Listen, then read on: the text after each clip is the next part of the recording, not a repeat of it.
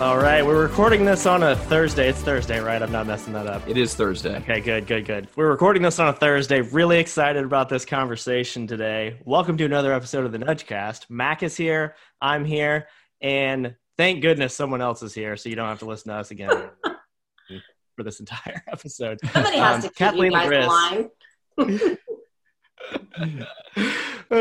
Kathleen Legris is joining us of Health Coach Solutions fame, of the Wellness Business Podcast fame. And I guess, Kathleen, first of all, hello, how are you doing? Thanks for being here. I'm doing so good. Nowhere else I'd rather be on a Thursday afternoon. That's what I'm talking about. All right. I don't think we're a very threatening crew here. I think people tend to have a good time when they're talking to us. How can they not? God, I hope so. Well, I guess, Kathleen, I really appreciate you joining today. I mean, I know a lot of our audience will actually already know you. You've had, we've done some collaborations in the past. You have a blog post that we wrote together that has always gotten a good amount of traffic. So that's something that we have history. This is just a family. This is still a family conversation here. Yeah. So for folks who don't know, Kathleen has a bunch of great resources, programs, and stuff that you can check out on her website. But I guess, so I'm not stepping on your feet, Kathleen. Why don't you just start by telling us your story a little bit, how you got into what you're doing now, and a little bit about what you're doing with, I should mention also Karen Paddock, who you do the podcast with, Right. how you guys got connected. Yeah. So I'm with Health Coach Solutions. I help health coaches and nutritionists streamline and grow their business online. And the way I got there was from a lot of trial and error in my own business as a health coach. When I first was certified, I knew I didn't want to travel to see clients. I didn't want to have people in my house. So I knew right away online coaching or remote coaching was going to be the perfect fit for me.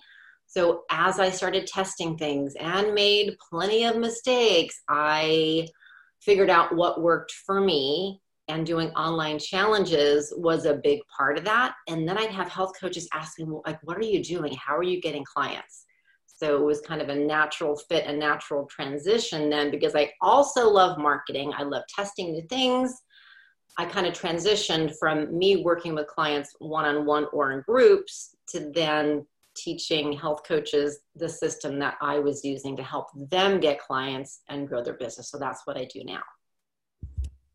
When did you start doing challenges, by the way? I remember I've been excited for this episode for a while because when you mentioned that, I, for some reason, thought challenges were relatively new. And then I kind of felt like you took the air out of my sails because I thought we were like early on in figuring that out. And then I'm like, oh, Kathleen's been doing this for a while.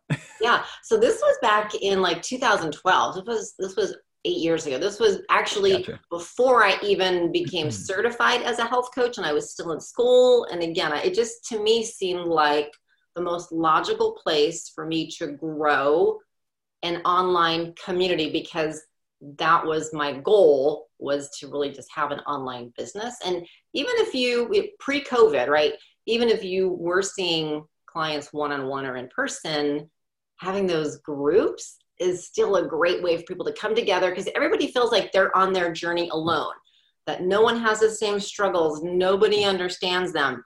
So when you can get into a group and you see that you're not alone and other people have similar challenges, it's like, oh my gosh, this is amazing. Yeah, so back in 2012. So I know, I was like, sorry, Mac. It's okay. But I think in the last 2 or 3 years is like mushroomed. Right. And I'll be the first to say it was not my idea. I just thought we heard about it early. Like I was in the room as I heard people talking about it type thing. But then I felt like, we did that case study with Strength Matters, who did that STEPS challenge, which that was the first time I think we had ever really heard of a challenge being used as an acquisition strategy, which absolutely makes sense. And I think you had touched on, especially as you were kind of sending over some thoughts leading up to this, on some really, really important factors to consider when you're thinking about challenges. So definitely want to kind of let you unpack those ideas, because I think it's critical when you're thinking about how this kind of ties into your business. Yeah. So first, like big picture, when you think about something like running a webinar, webinars can be great, but maybe you have 45 to 60 minutes for people to really get to know you and trust you before you invite them to your program. Challenges, and there's always a place for webinars. I do them. I love them. It's part of my business strategy too. But what's different about challenges is people are spending I recommend if you're going to do a challenge for free, 5 to 7 days is kind of the sweet spot because people have short attention spans. So having something where people are spending days with you, they're in and out of the Facebook group. Ideally, you're doing Facebook Lives. It just dramatically expedites that know, like, and trust factor. You have a complete funnel in a matter of 5 to 7 days, right? Where you're taking them from being aware of who you are to kind of starting to trust you, maybe be interested in your program, to then the conversion factor. So it's like a built-in funnel, a short-term, highly concentrated funnel. When you started with challenges, by the way, what were the initial challenges focused on? So when I first started, I didn't know what I was doing. I just was tossing things out to see what would work. And there were 2 things that were very, very evident fairly early on. The shorter the challenge, the better, because people would fall off. Like after a week, I did a challenge. My biggest mistake was doing like a 90-day challenge. Like, what was I thinking? People fell off. So the shorter the better. That's why I say 5 to 7 days is ideal. And the other thing was, if you don't have an incentive for people to show up, they typically don't. So if you can include some sort of prizes, small prizes every day, people are a lot more likely to show up in the group. They're more likely to engage and participate and be excited. This could be a $15 Amazon gift card. It could be anything, right? I don't know about you guys, but like everybody loves like, oh, I can win a prize. Like you don't even care what it is. But when someone says the word prize, it's like, oh my gosh, I want to win prizes. So just having a way to, continue to bring people back into the group is important too. So I just wanted to cover that. Like, just make sure that you, as you're running this challenge, you just keep in mind, yes, I'm running a challenge, but what's my end goal? What is the purpose of this challenge?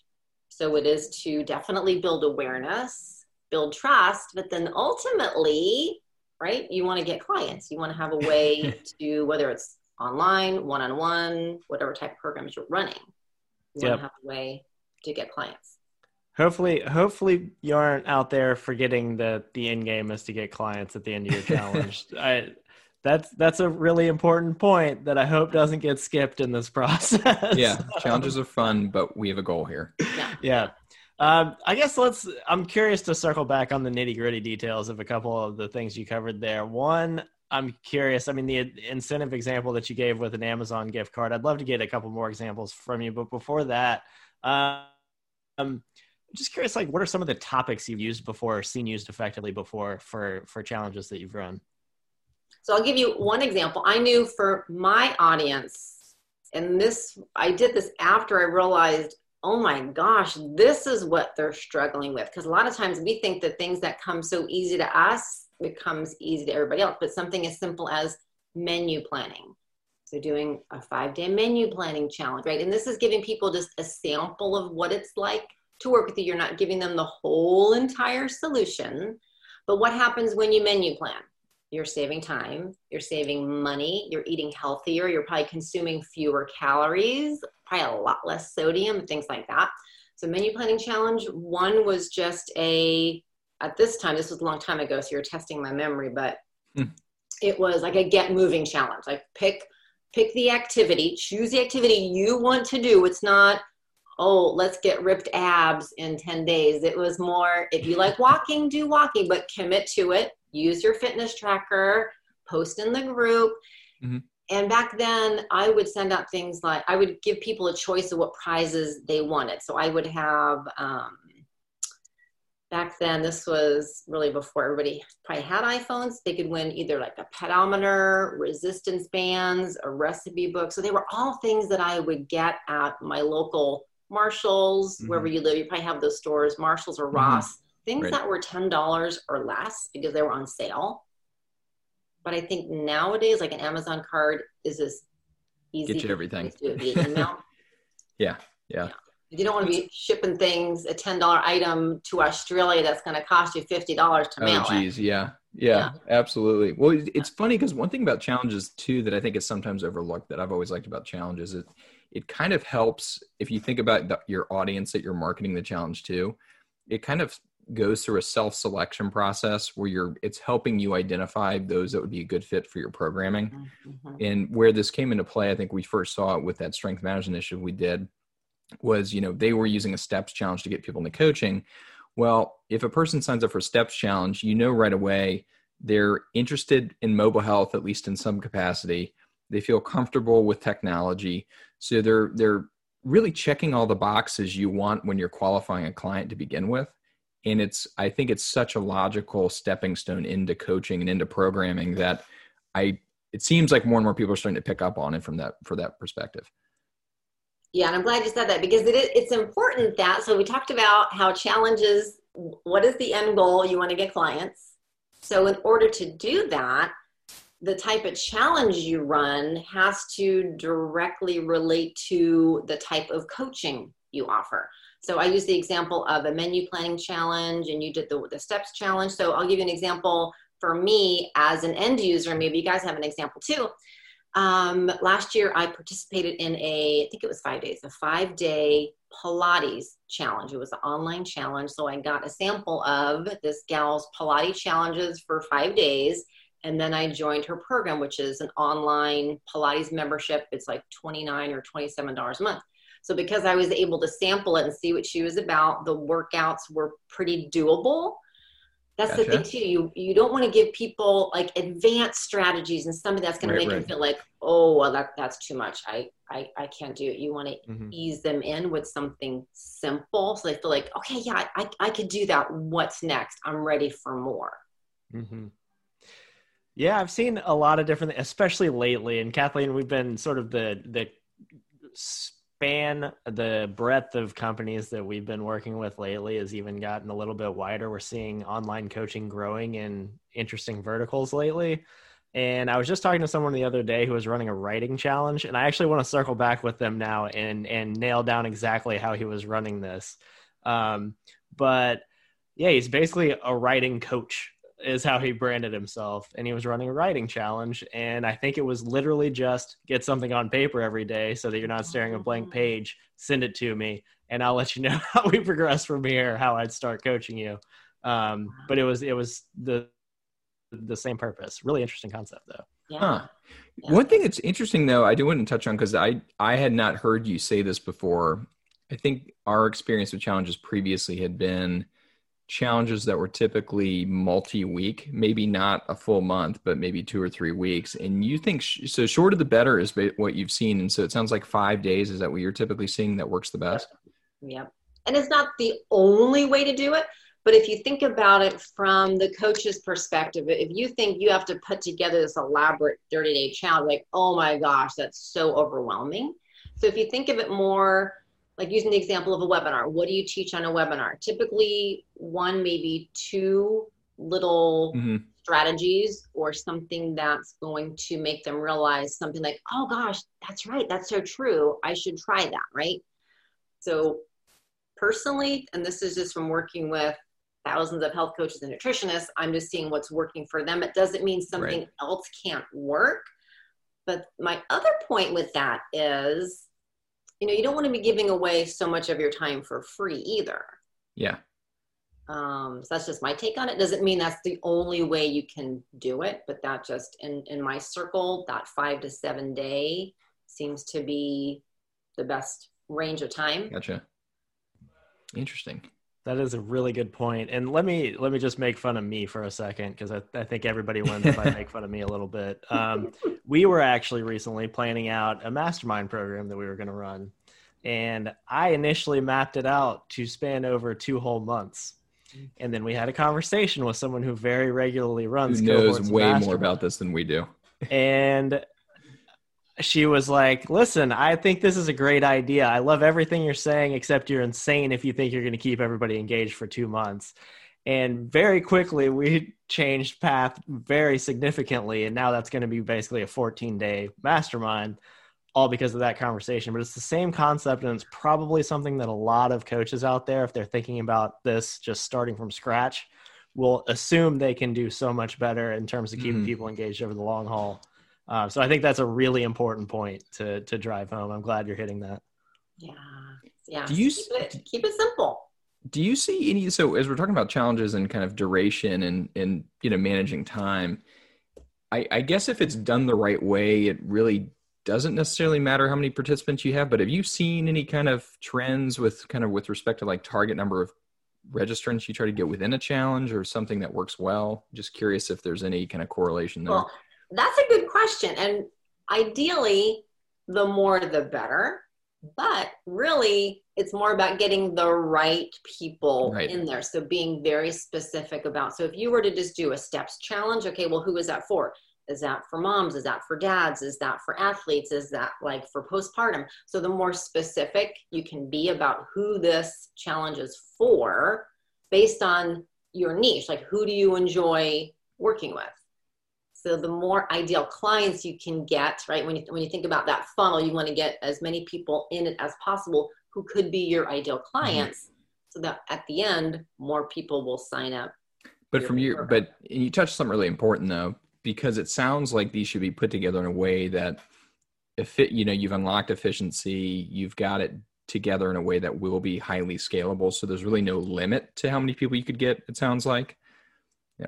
So protecting. Yeah, especially if you're running an online program, it's an online challenge that's going to lead to an online program. If you have it set up to scale, there really is no limit. And you may think, oh my gosh, how am I going to manage all these people? It depends on where you're hosting the actual challenge.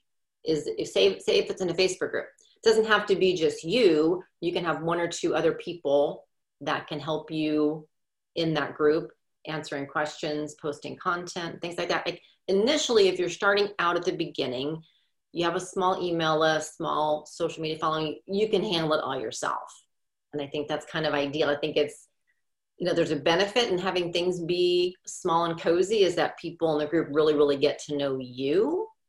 So there's benefits of that too. Yeah, I think that's a good point too. So other than that, so you got clients, obviously, is the first benefit. You want to convert as many clients as you can. But I'm sure there's some other things that running a challenge like this could potentially set you up very well for. You mentioned, I guess, people getting to know you better. That may be setting you up for converting people further down the line, or maybe they refer people to you. Is there anything else that you found from just like challenges or from talking to folks that you've worked with who are running challenges that are also just benefits that may also come about? Yeah, I know. I think one of them is actually a mindset shift. Yeah. Because especially when we're new, we put so much pressure on ourselves. Oh my gosh, it has to be perfect. So when you're offering something for free, it's like, okay, it's free. I still want it to be great. Right. But you're not so, right? Most people don't get started with something because of fear. They have self-doubt.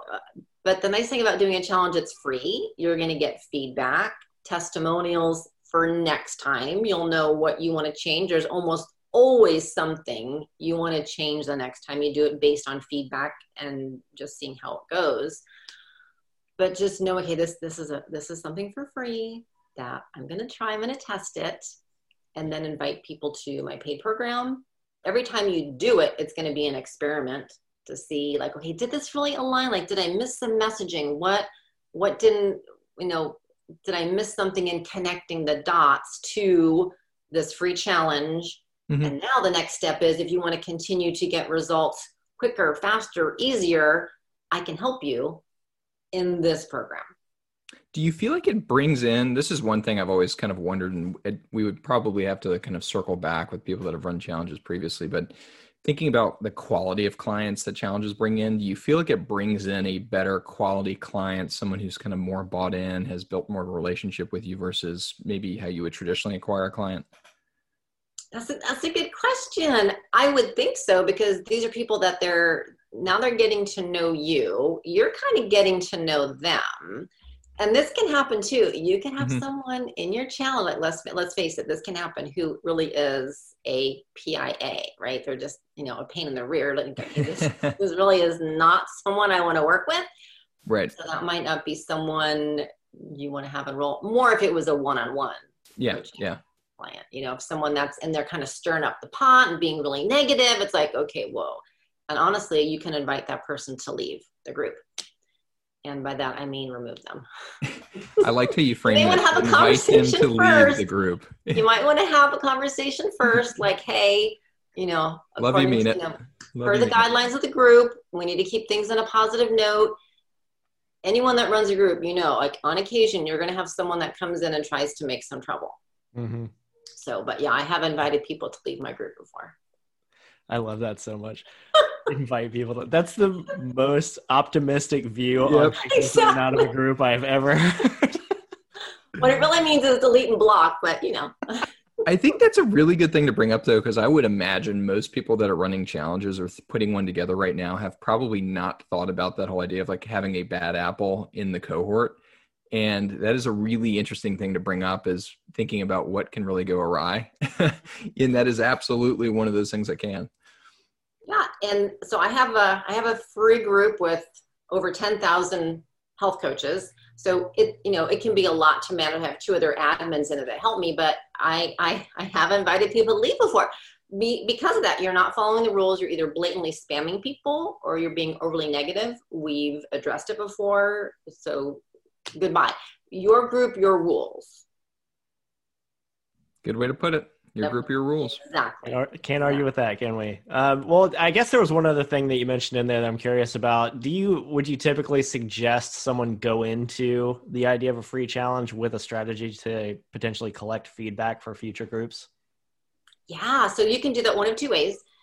During the challenge, people will probably be giving you feedback along the way. They may send you emails. They may post in the group. So you can take screenshots, just ask them, hey, I really appreciate your post about that. You made my day. Would you be okay if I shared your screenshot on the sales page the next time I run this? The other thing you can do is send out a survey to everybody at the end of the challenge after it's over. Ask them, what did they like about it? What did they get out of it? That way you're getting their words, their language, and their feedback. So I think doing a survey is a really good way to do that. Does make a lot of sense. One question do you have, and you touched on it. I think this is an area that a lot of coaches we see generally struggle, is talking a little bit about that point of conversion. So you've had a person in a challenge, kind of feels like it's going well. You've built a relationship with them. How do you get that person converted to become a paying client? So would love to hear how you approach that subject. Yeah, this is so important. And I know for most health coaches, fit pros, like we're just so loving and kind-hearted and heart-centered. And just when it comes to the sales stuff, it's like, oh, don't make me do it. Right. But you have to, obviously. You got to do it. When you, instead of thinking of it because you think, oh gosh, I'm selling, I'm pushing. No, you're inviting people to work with you so they can get the result that they want. So I think just reframing that is helpful. But I'm going to give you 2 or 3 very specific things that you want to do during your challenge. And one is, it's very subtle, but it's very effective. And that's planting seeds along the way during your challenge. And by that, I mean saying things like, when I work with my clients, I help them with this. Or, as a matter of fact, last month I was working with a client who was really struggling with this. And by making this one simple tweak, they were able to X, Y, Z. So you're planting seeds along the way that you help other people, how you help them, and maybe a result that they got. So that's not salesy. You're sharing stories. You're sharing outcomes, but it's incredibly powerful because people listen to those stories and they could see themselves in that, right? They kind of put themselves in that story that you're sharing. So number 1 is planting seeds along the way, not waiting until the last day. And I think the other key that is important, I know when I do webinars, and I know you guys probably do the same, I let them know right from the start, I'm going to be sharing so many great tips with you this week. And at the end, if you feel like you want to take things further, I'm going to offer a way for you to continue to work with me. I think that's an easier way to do it than thinking, oh my gosh, it's day 5. Now I have to pitch. Yeah. Right. It's like, if they know what to expect, I don't think you're scaring anybody away. You're just giving them the chance to go through the challenge and then thinking, oh, he or she's going to have something at the end. Maybe I'm interested, maybe I'm not, but let me try this and then I'll find out about it. So this is one thing that came up from this other challenge, and this is kind of comparable, and this is maybe a little bit different in some ways. That STEPS challenge I referenced, what they did is they kind of identified two, I'd say, primary strategies. For one, they told people at the very beginning, hey, did you know you can work with like an accountability partner during the challenge? So they did a free challenge, but if you wanted kind of a cheerleader, which AKA was like coaching during it, there was kind of a light fee associated with that.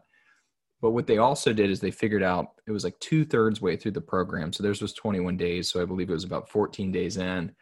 That's when they thought, hey, this person would be getting the maximum amount of value. This is the best time to just make that ask of, hey, are you seeing value working from your accountability partner? Did you know you can keep working with them? Do you want to continue the relationship? Yes or no? It was the easiest pitch, as you will, or ask I've ever seen. And at that point, it's just a simple conversation, yes, no question. And you really don't have to do much pitching per se. Yeah. So it's interesting to see how a challenge completely changes the dynamic of that question. Yeah, it's so true, because now you're not pushing something on a stranger, right? People are already working with you in some capacity. They're experiencing what it's like to work with you. And then the next step is going to be just, you're leading them to make a decision, yes or no. They're almost pulling you through it in that case, at that point, with the value you've provided. Yeah, exactly. Yeah. So yeah, like you said, so it's planting seeds along the way. The next thing I think is incredibly important. Now, granted, it's probably good I didn't have to do this in the beginning because I would have resisted it. Now I'm fine doing it, but doing live video. So having some sort of live video element during your challenge. So if you're hosting the main content of your challenge in a Facebook group, being in there going live, because that is the next best thing to being right in front of someone, where they can type in their questions. You can answer them. Another option, if you don't want to do it in a Facebook group, you could do it on Zoom and, have people meet you that way. But having some element of live interaction with you, I think is incredibly important. That is a huge factor we have seen in remote coaching in general that we preach during implementation, is because we have absolutely seen a correlation when you're trying to engage someone remotely. The amount of time or the amount you can really humanize the experience on the front end absolutely will dictate how engaged a person will be moving forward. Yeah, because you think about it, like when you're in a Facebook group or when you're on your Facebook feed and I know that person, let me go ahead and watch their video, right? It's instant connection. You know right away if you like them or not. Not everyone is going to love you, and that's okay. But yeah, so having some element of live stream video. Mm-hmm. And then the third one is, offering your program at the end and doing it not in just one way, like not just a post in the Facebook group, right? That's part of it. Ideally on the last day, this is maybe your last day, you're doing a live stream. You're going to invite people to your program, let them know what's in it for them, how it's going to help them. When these people signed up for your challenge, ideally, hopefully they signed up via your email, your opt-in. So now they're on your email list. So you want to invite them via email, posting in the group. And if you want to get a little ninja, if you're doing Facebook ads, you can retarget those people. You can run an ad specifically to the people who signed up for the challenge, because we know not everybody opens their email. That way they're seeing it in your group. Maybe you have a post in the group, like a static post with an image. You invited them on your live stream. You're inviting them via email. So you just want to... Kathleen, you were a ninja. You were absolutely a ninja over there. No, I'm not. I just know enough to get beat. But these are the things that I use in my business, and they work really well. Mm-hmm. Because I know what it's like when I first started out, and you just feel like so uncomfortable selling. But especially with the challenge, you're like, hey, these people have been hanging out with me for 5 or 7 days. They're really enjoying this information. So it helps boost your confidence too, But so I would say if you want to consider that your challenge is really part of, it's your launch. It's a launch strategy, right? So you can do a webinar, you can do a video series. A challenge is a launch mechanism. So at the end, you decide how long you want that open cart to be. I think 5 days, no more than 7 days from the time you open enrollment to when people can join. I think no more than 7 days, because you're going to be sending them emails pretty much every day. And also just be aware the two most popular times for people to enroll in your program are going to be the first day and the last day. So Right. as you're getting excited for the first day, some people enroll and then it falls flat. The last day is typically when you're going to get the most people, because what happens, we all procrastinate. I do the same thing. Yep. Oh, happens on webinars all the time. We always joke about this. Yeah, totally. And then if you can offer any bonuses can be the tipping point to get people off the fence. I know that would be a whole episode in of itself, but right. One quick thing real quick too, because I know we're running tight on time. You touched on something about this being a launch strategy that I think a lot of people who are exploring challenges, this would be a good thing to kind of get out there, is frequency of running challenges. Is this something you, presumably you're not just running these ongoing and back to back, you're maybe running these occasionally, whether it's quarterly or maybe a couple times a year? Yeah. Oh, so that's the question. Okay. So I was kind of laying it up for you to kind of just take it and run with it. That's a great question. So ideally, if you've put forward the time and effort, energy to create this amazing program, you don't want to just run it once. It's up to you. It depends on what else you have going on in your business. But say if you want to run this one challenge every 3 to 4 months, I think that's great. You may want to run 2 different challenges during the year to see which one does better and then stick with the winner. So it kind of depends on what type of business you have. I know, using that Pilates challenge example, when she runs it's a Pilates challenge, but she kind of changes the theme a little bit. And right now I can't think of what the themes are. I know she just did one. I'm like, oh, that's interesting. It's still Pilates, but just a little bit different spin on flavor of it. But yeah, like if it's your bit, that's the thing. Mm-hmm. Once you find something that works, rinse and repeat as much as you can. So maybe you think, okay, this quarter I'm going to do a challenge. Next quarter, let me try a webinar. Let me see which one does better, But if you love challenges and you really enjoy doing them, I prefer challenges versus webinars. That's just me. But yeah, running it like at least 3 times a year. And it depends. How many people did you get that first time, right? The first time you're going to get some. The next time you run it, you're going to have people that thought about it the first time but didn't, but now they're ready, plus the new people that have joined your email list. So it can really build momentum over time too. I think you also have a resource that you'd be willing to share with people who are listening today too. Is there a place where people can find you first and also get access to that resource? Oh, sure. Yeah, I did want to share one thing, because you probably think, hey, this sounds really great, but how do I get people to join my challenge? So I do have a free resource that's called 10 Ways to Promote and Fill Your Online Challenge. I'll give Mac and Phil the link for that. And yeah, if you want to find me, my website is healthcoachsolutions.net. My favorite place to hang out on social is Instagram, and you can find me there at I can confirm that detail for sure. I know. She's on Instagram again. Speaking of, though, you touched on something really important. Is like, if you know somebody, you stop and you actually see what they're doing. I have to admit, when your story pops up, which it does multiple times a day in front of me, I'll stop and I'll watch it. Yeah. Did you see the one I had yesterday about there was a guy that was like, oh, hey, I want to be your sugar daddy. I'm paying $3,000. Yes, I did see that one. Yeah, congrats on getting that offer. No one has made me that offer on Instagram yet. Yeah, so I'm usually hanging out on Instagram. Yeah. I did finally get the interactive letters, by the way. I was jealous about that. I finally got them.